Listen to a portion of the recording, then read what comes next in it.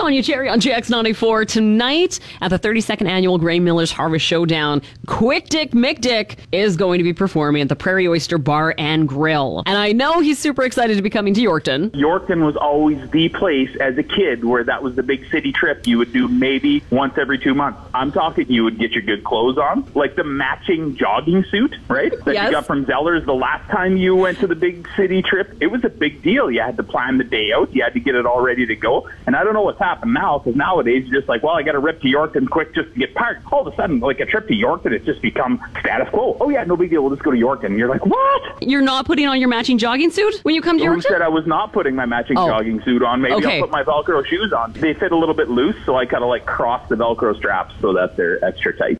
When you were in Shiho, you lubed up your beard with something other than WD-40. You went to that level. What are you going to do for the show tonight? I think I'm just coming in as organic quick dick. I'm just going to roll in. I was thinking about coming straight from the shop and not even rolling through a shower. We'll see how it goes. It's kind of my shtick. When I go up, I've got my dirty cowboy hat on and everything. You go up there because it makes people take you a little more serious. You know what I mean? Well, of course, dirt underneath your fingernails means that you're a hard worker. Yeah, you a little bit of dirt, you know, everybody gets it. They identify with you better that way. I don't want to be somebody I'm not. You do wind up finding some obviously attractive single lady in the audience that wants to have a beer afterwards. I don't want her to think I'm some kind of a prude that I'm showered and clean and smell good all the time. That's false advertising. Hey, you are a smart man. Way to put your true self forward, especially on a date. False advertising, no woman wants that. Nobody wants false advertising, that's right. So we won't get into the specifics on the origin of my name if we're talking about false advertising, you know what I mean?